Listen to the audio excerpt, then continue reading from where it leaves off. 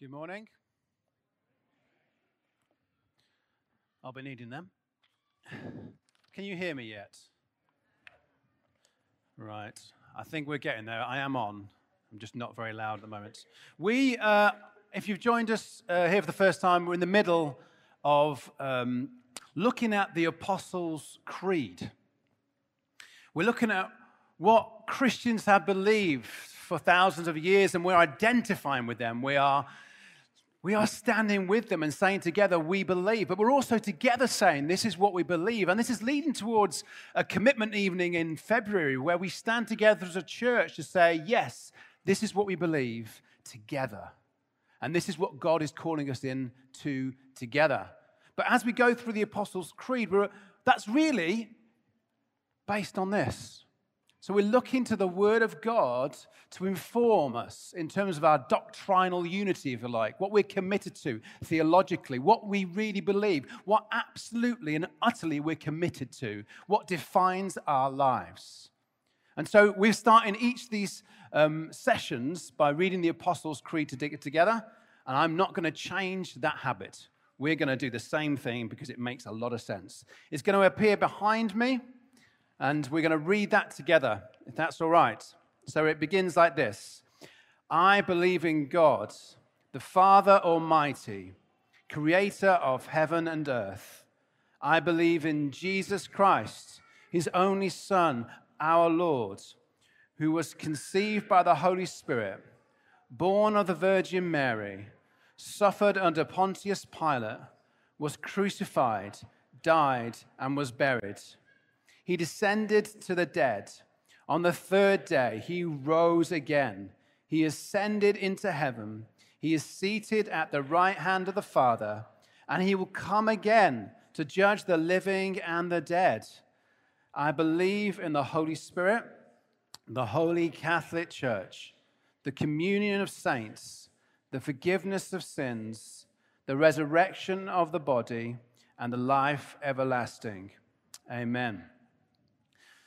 So our section today, if you hadn't already guessed from what's been brought and what's been prayed, is this: and he will come again to judge the living and the dead. That's been corrected from what it was the first couple of weeks, which was, and he will come again to judge the living dead. It's a slightly different concept, not based in the Bible. So we're going with the original Apostles' Creed rather than the ad hoc version that appeared on the screen. He will come again to judge the living and the dead. So we've not moved on from last week's subject, in other words. It's all about he.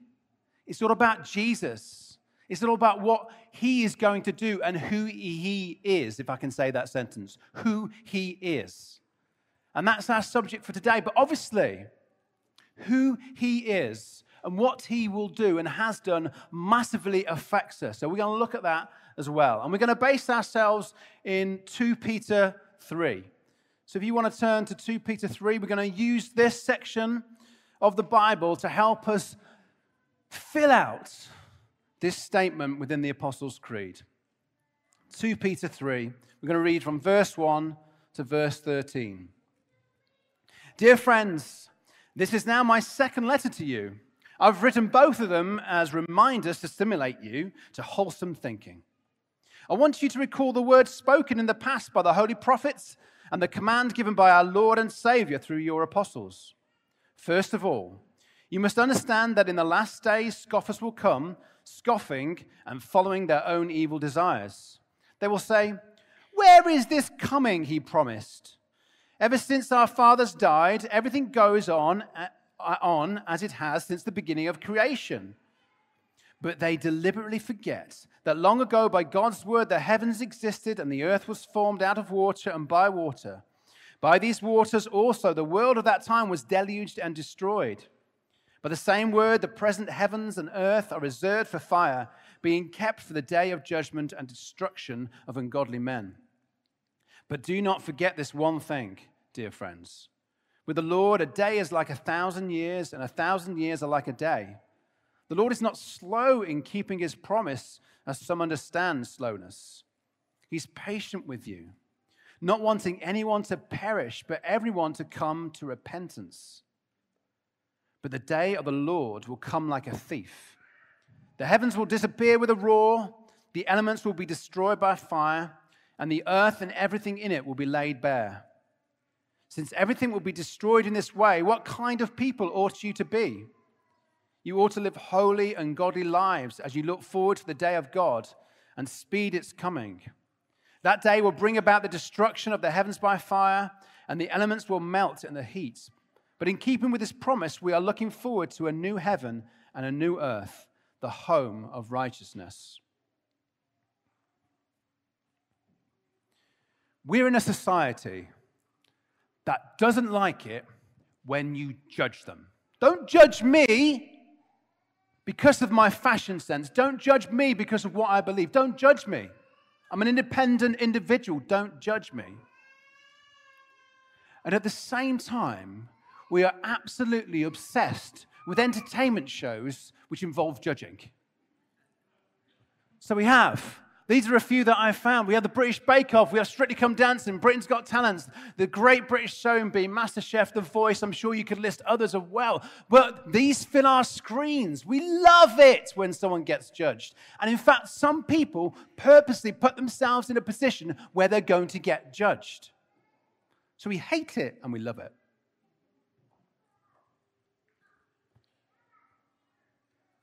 I guess it depends on who's judging us and what they're judging us on.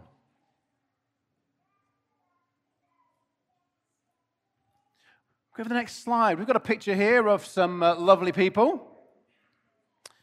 The judges from Strictly Come Dancing. I don't even know all their names, I'll be honest with you. Can I just get the handheld mic? Bless her, if that's all right. I've got a question for you. Who is your favorite judge and why? This is interactive. Wait till the mic comes to you.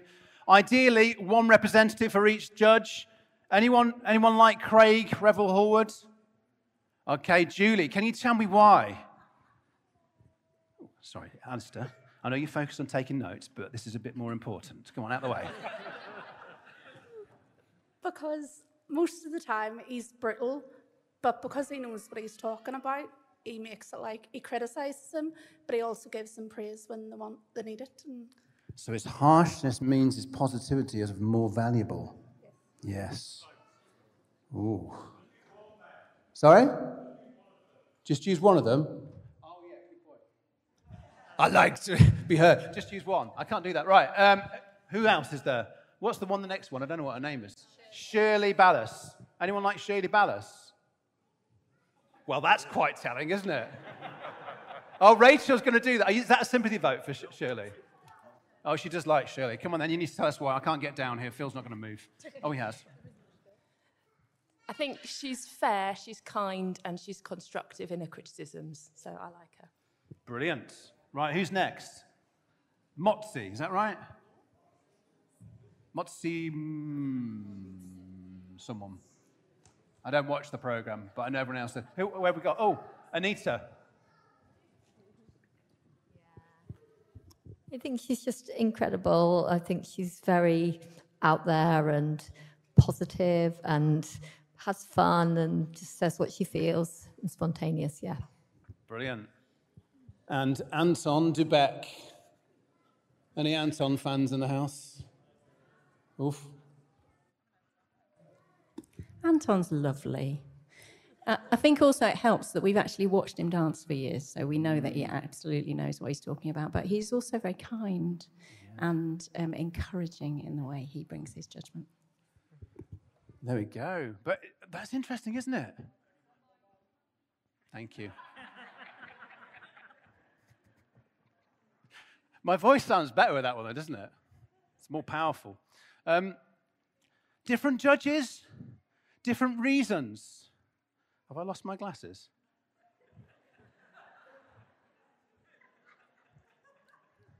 It's okay, they're there. Different. Right, should we just take a moment to... Too many props, too many things going off. It's interesting, isn't it? Different judges for different reasons. We want the judges... I found the Anton thing quite interesting. He's been there and done that. We've seen him dance. We know he's legitimate. He can judge us. But the Craig thing as well, he's not just letting his compliments come out. You've got to work hard to get that. And when he gives it, you know you've earned it. It's interesting, isn't it? Who's our judge when we live our lives? Who would we want to judge us? You see, I wonder, and this passage suggests this as well, I wonder where we live with a sense of being judged by the world. So if we go to verse 3, in the last days scoffers will come, scoffing and following their own desires. They will say, where is this coming promise? They will scoff. And we are concerned about the scoffs of people around us, being mocked. That is them judging us. And we base our decisions, our desires even, on what they say. But that's not who our judge is it? It's one of those, who is our judge? It's the Sunday school question with a Sunday school answer. Our judge is Jesus, isn't it? Let's go into John 5:22-23. It'll appear on the screen behind us as well. The Father judges no one, but has entrusted all judgment to the Son, that all may honor the Son. Not even the Father judges. The world won't judge. Jesus will judge. He is our judge. And may I suggest very subtly, but very emphatically, he is much better than Anton and Craig and Prue and Paul and anyone else you care to mention on any judging panel, on any show. He is immeasurably better than any judge because he judges with pure justice. John 5:30, a little later on in that passage, this is what Jesus says. By myself I can do nothing. I judge only as I hear, and my judgment is just. That word just means it is right, not wrong, righteous. If judgment is to be trusted to any person, then Jesus is the best person for it to be entrusted to. All the judges on Strictly, on any of the show, are flawed. They have bad days. Jesus is perfect and judges perfectly. This is good news. This means that perfect justice will be meted out, will be given out. It will happen no matter what our experience in this life when we come across atrocities or catastrophes. When wars happen and war crimes happen and people aren't brought to account, they will be brought to account on the day of judgment, and they will be judged justly by Jesus. Jesus judges justly. Do we live with that reality? So if we can put the world and their scoffs and Jesus as his judgment, put them as ideas and concepts that drive our decisions and our behavior, which one are you more aware of? Which one do we live with more? Which one are we concerned about? Which ones are we thinking about? I'll leave that with you, but I know for me, the challenge of being judged by the world lives heavily. That my actions can be changed. What I believe can be changed and altered by what the world says and the scoffers and the mockers say. But we are not answerable to them. And when the day of judgment comes, when Jesus comes again, it will be him, he, the pure and righteous one, who will judge. And he will judge those who have scoffed. What will he judge? Just to be clear, I like to be comprehensive. He will not be judging soggy bottoms. He will not be judging your posture when you dance. These are not of concern to Jesus. We can go into Matthew 25. We're not going to read that, but in Matthew 25, we see that in the judgment process, the fundamental thing that Jesus is doing, he is separating. He's saying, these are sheep and these are goats. The parable may be familiar to you, but he's drawing a picture. He's saying on the day of judgment, it will be binary. There'll be no middle category. There'll be those he counts as sheep and those who he counts as goats. Those who will come into his kingdom with him and those, to use Jesus' words, who will go to eternal fire. In that parable, we read, it's when you do things for the least amongst us, that you do it for Jesus. Those are the people who do those things that Jesus welcomes us into the kingdom. So we then begin to think, is this about our obedience, our work with the poor? Is that the essential element to become a sheep rather than a goat? Well, later on in the gospel, Jesus will point to the same situation in time, and he will say, those who behave spiritually, to some of them, I will say, get away from me, I don't know you. So we see there's something about obedience and something about knowing Jesus. Let's pull a few of the passages out from the New Testament just to spread some light on this. If you go to 1 Thessalonians 5, verses 9 to 10, it says this, for God did not appoint us to suffer wrath, but to receive salvation through our Lord Jesus Christ. He died for us, so that whether we are awake or asleep, we may live together with him. He did not appoint us to suffer wrath that comes following judgment. And we'll go to Ephesians 2:8 as well. It says this, for it is by grace you have been saved through faith. And this is not from yourselves, it is the gift of God. There's obedience. There's a relationship with Jesus. And then there's faith in what Jesus has done. Obedience doesn't save us, but it is indicative of that faith and of that knowledge of Jesus, that relationship. Even though we know Jesus is perfect and will judge perfectly, the idea of judgment can still feel ominous. I mean, what does it actually feel like to present a cake to Paul Hollywood and Prue? Even though you want to do it, there must be a sense of nervousness. How much more when we come before our beautiful Savior and present our lives before him?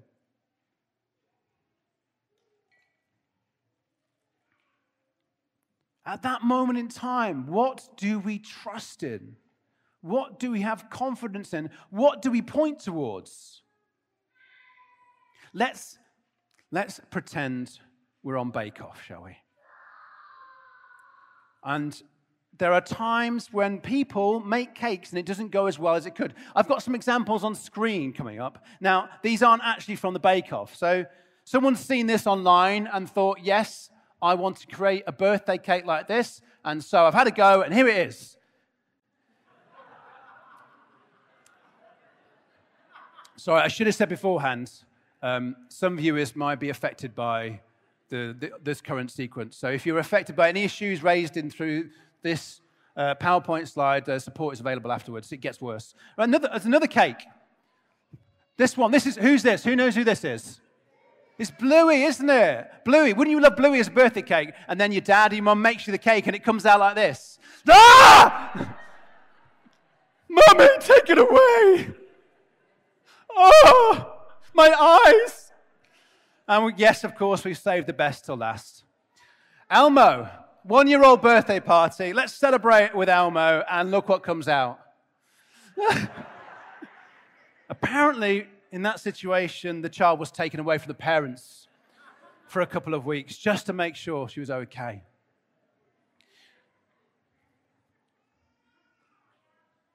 I don't mean to mock. But I want to make a very, very serious point. If we are trusting in our own righteousness, if we present ourselves before Jesus and say, look at me, look at what I've done, look at my efforts, look at my holiness, look at what I've achieved, it's worse than alienized Elmo.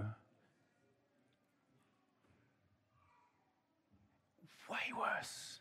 The Bible says this, our righteous acts are like filthy rags. If you come before Jesus and you are trusting in your own efforts, it will not end well. You will not be counted as a sheep. But what have we just read? We're saved by grace through faith. What we just read, we will not suffer wrath because Jesus died. And so we can stand on the day of judgment, not fearing in one sense, because it's like at the Bake Off presenting Elmo to Paul Hollywood and him going, what? But instead of judging in that point in time, instead of kicking you out of the tent, do you know what Paul would do if he was Jesus? He'd go, here's what I made earlier. It would be absolutely perfect. It would be the best cake possible.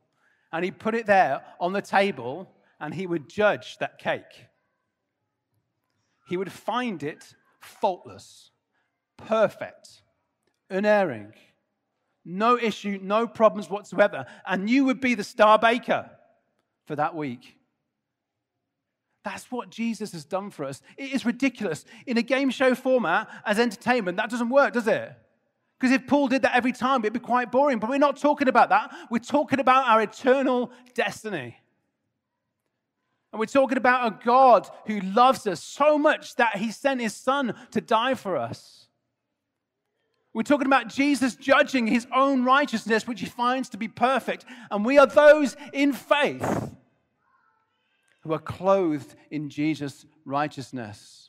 So when it comes to the day of judgment, when he comes again, we welcome it. We can revel in it. We can glory in it because we know we're in Christ. We know what he has done. We know that we will be judged righteous because of what Jesus has done. And this is the good news that we're proclaiming today. This is what we live for. This is why we live. Because of what Jesus has done.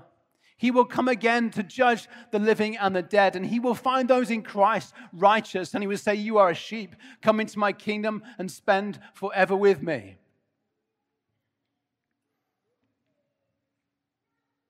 We will fall short, but Jesus atones for us. He makes up for our cake fails. He puts himself in our place and receives the judgment we should have received. So we don't have to worry about Judgment Day then. Well, kind of, yeah, we don't have to worry. But I just wanted to spend a bit of time in 1 Corinthians 3, 10 to 15. It says this. This is Paul talking. By the grace God has given me, I laid a foundation as a wise builder.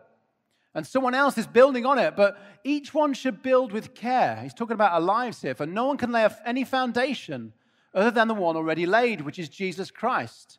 If anyone builds on this foundation using gold, silver, costly stones, wood, hay, or straw, their work will be shown for what it is. Because the day, and this is the day of judgment, will bring it to light. It will be revealed with fire, and the fire will test the quality of each person's work. If what has been built survives, the builder will receive a reward. But if it's burned up, the builder will suffer loss, yet will be saved, even though as one escaping through the flames. So our eternal destiny is secure through Jesus. But we still have a responsibility for how we build our lives. To not build with hay or wood that gets burned up, but to build with gold and costly stones. How are you living your life?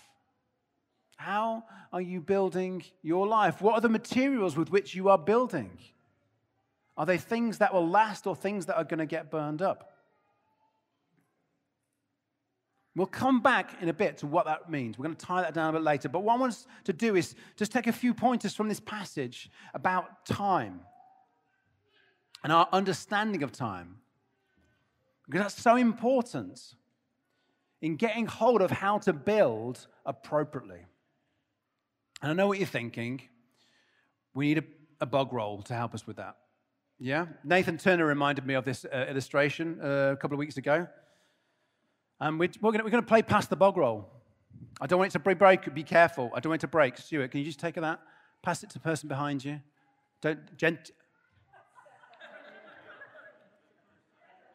Right. We'll try that one again. Nice and gently. I'm holding on to it. Pass the roll. Don't break it. There we go. That's it. Beautiful. We might need to move a bit quicker than this, though, because this is going to be a very long illustration, which could be helpful in making the point, but not helpful in... Look at that. There we go. Well done, Mike. Can it go any further? That's it. Fingers in the middle. Beautiful. We're now adorning Stuart with toilet roll. Okay. This is attempting to represent time. That's it. That's okay. To be honest, if it was a full bog roll, it'd take it about 20 minutes, wouldn't it? But let this be a representative of the whole of time and eternity, okay? Sorry, Ginny. Sorry, Christina. But we live our lives as if this was the whole of time and eternity. So we're basing our decisions on the whole of this, aren't we? What shall I do in the middle of my life? What shall I do at the end of my life? What shall I do here? If I train when I'm at university, then I might get a better job here. And then at some point in time, I might get married, I might not. And then eventually I'll retire, and then I won't have to do what I have to do. That's how we plan it, don't we? But in this illustration, it's not even really accurate. We could say that this piece of toilet roll here is really our lives. And this massive stretch of toilet roll here is eternity. And we need to get hold of an eternal concept of time, although time is infinite in eternity, isn't it? And this is our life, and these are the decisions we make here, and do you know what? That affects all of that.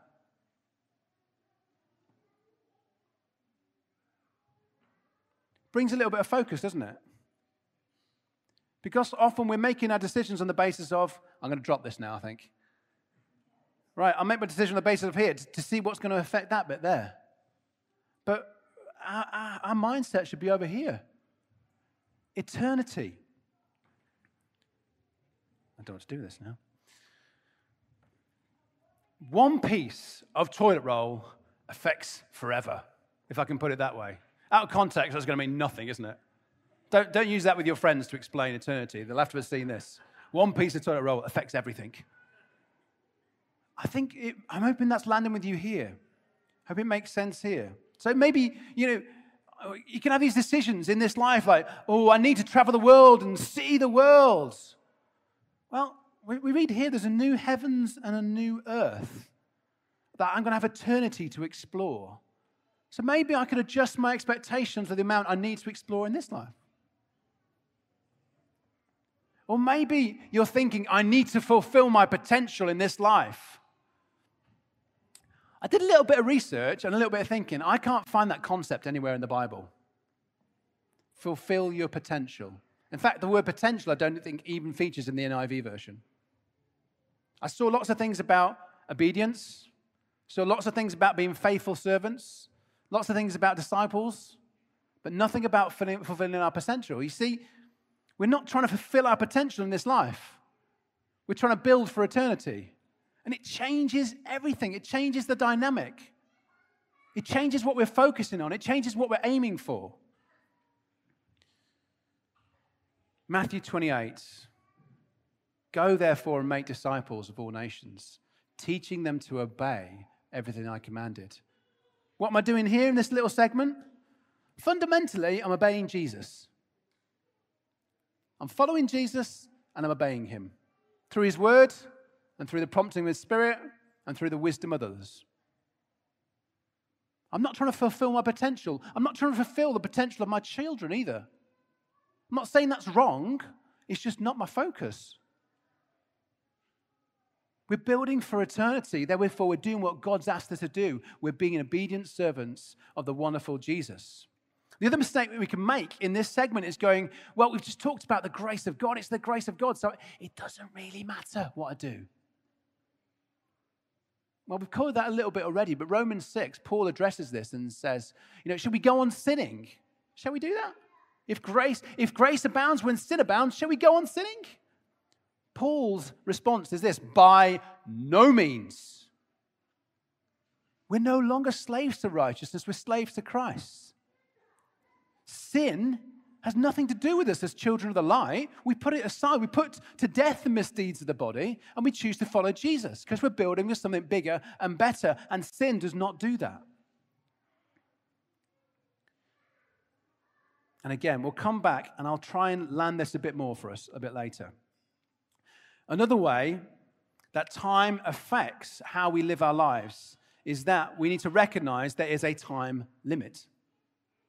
In the bake-off, there is a time limit for the baking. Depending on what they're doing, it will be a different amount of time, a different length of time. I've watched the bake-off rarely, but I've never seen anyone in the middle of a baking process sit down and do their personal finances. I'll just take this moment to catch up on my accounts. Yes, it's all to be okay. Or alternatively, get a masseuse in. And whilst they could be baking, they could be making, could be icing, but I'll tell you what, this is the moment I'm going to get a massage. And they come, everyone's going, oh, yeah, that'd be nice. If you know the person in front of you, well, just give them a shoulder rub. They're feeling a little bit left out. There we go. Steve's getting one. That's the and Chris is getting one. There we go. That would not happen in the middle of the bake-off, though. They wouldn't get a masseuse in, would they? Why wouldn't they? Because they're distracting them from the time they've got. It's not using their time well. Their time there is designed to make a cake or bread or biscuits or something else in order to impress the judges. So they do not get distracted with things that don't matter. And it's the same for us, but a bit different. This passage points to a few things. So let's go to verse 4. This is the scoffers. They will say, where is this coming, he promised? Ever since our fathers died, everything goes on as if it has since the beginning of creation. In other words, they're saying it's not going to happen or it's going to go on forever. There's not one piece of toilet roll. It goes on forever, so you don't need to worry about a time limit. You don't need to worry about it. But actually, time doesn't go on forever. And what we can do is we can enter into this wonderful world of future me. Dave Cutting introduced me to this idea. So what we do, we have this future me situation where we push who we want to be into the future. We push what we should be doing into the future rather than doing it now because we feel we've got time.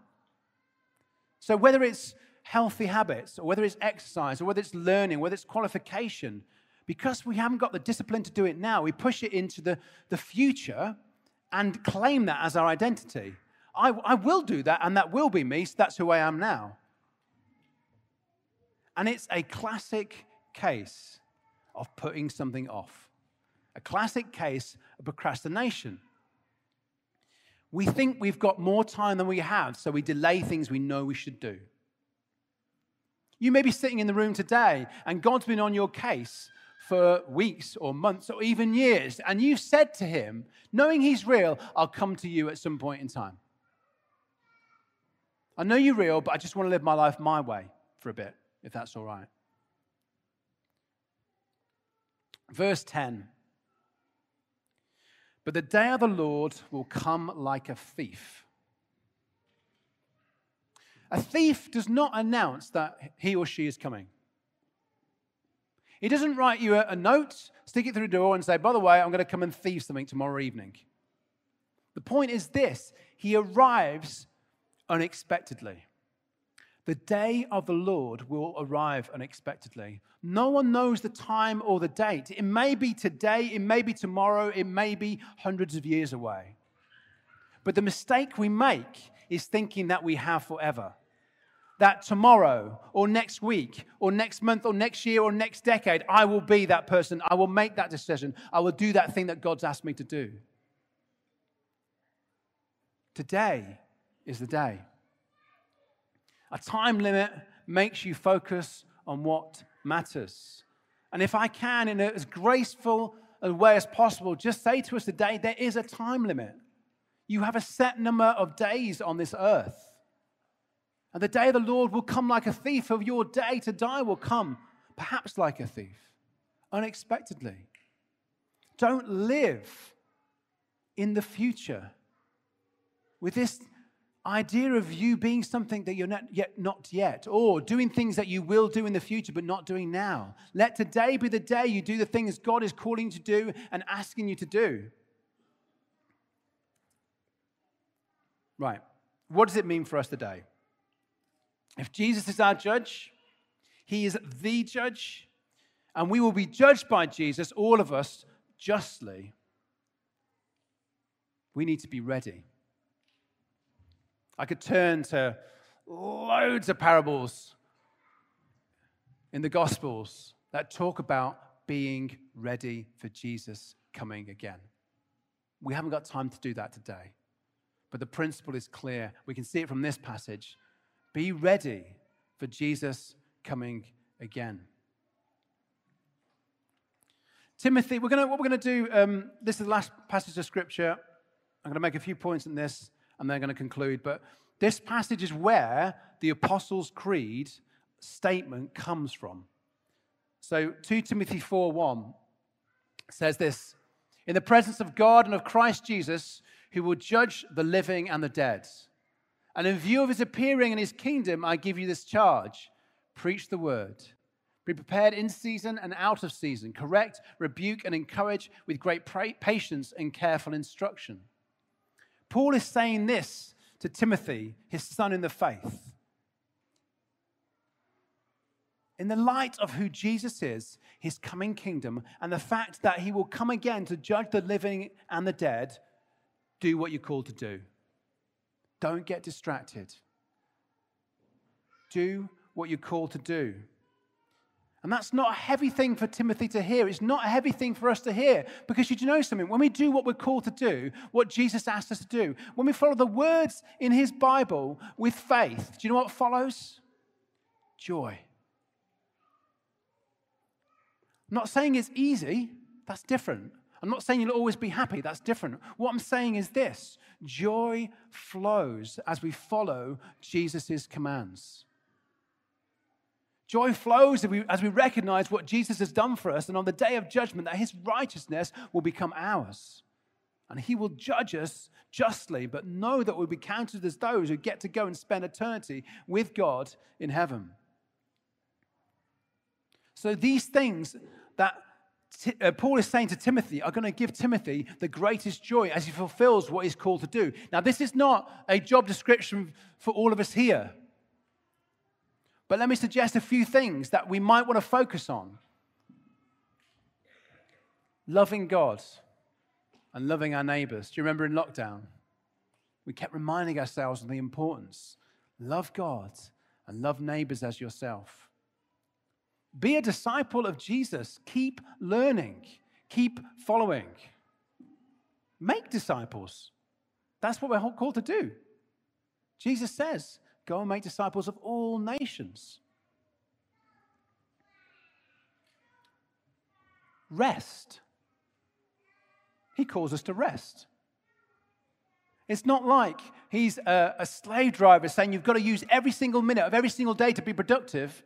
We can see throughout Scripture this principle of resting in what Jesus has done, but also resting in order to know that God will provide, that we don't have to be the superhero that does everything. So we can look at this piece of toilet paper and feel like we've got to fill every minute with everything. No, we've got to obey Jesus. He says rest. Come to me and I will give you rest. It's not necessarily all about activity. It's about obedience and following him and following his Spirit. And verse 11 here, we have a very good summary of what he calls us to do. Since everything will be destroyed in this way, what kind of people ought you to be? You ought to live holy and godly lives as you look forward to the day of God and speed its coming. Let me just turn it around. Are you living a godly and holy life? Am I living a godly and holy life? It's a good question to ask, isn't it? Yeah? Are you living a godly and holy life? And the second thing that comes out of that verse is this. Are you eagerly awaiting his coming? Wayne Grudem, Systematic Theology, I've not got that for a few years, got out of preparing for this. He says this, our eagerness to see Jesus come again is indicative of our maturity in Christ. In other words, the more eager we are suggests the more mature we are. And didn't you just love that active illustration that Paul gave us? I was eagerly waiting for my child. It'd be so exciting to meet him. And that's just a tiny, microscopic example of how glorious and wonderful it will be to meet this Jesus that has saved us and rescued us, this Jesus that has loved us in ways we don't understand, This Jesus that has sent his Holy Spirit to equip us and help us do the things he's called us to do. He saves us. He gives us his righteousness. He helps us do what he's called us to do. Let me finish by saying this. There are some of you here in the room, and you know that you are not a believer. You may be 4 years old, 40, or in your 80s, but you know that you're not in Christ. And so when we talk about Jesus coming again, you are filled with fear, and may I say, rightly so.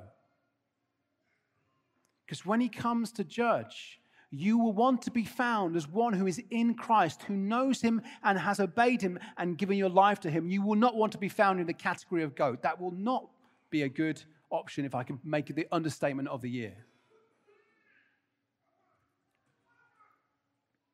See, a holy God will not let any kind of sin go into heaven.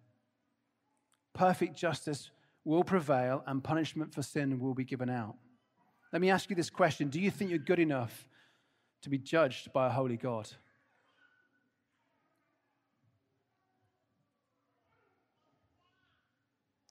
This is a beautiful verse in the middle of this passage, isn't there? Verse 9. The Lord is not slow in keeping his promise, as some understand slowness. He's patient with you and not wanting anyone to perish, but everyone to come to repentance. So today, not tomorrow, not future me, let's all choose Jesus as our righteousness, as the one who will both be judge and the one who takes our punishment. Let's choose to give our whole lives to him today, to know that we have eternity with him forever. Let's choose to repent of the sins we've committed, of being distracted, of choosing to live for this life rather than eternity, in order that we might receive the grace of God, that we might receive eternal life, that we might receive his righteousness and his love and his joy and his Holy Spirit. Let's pray.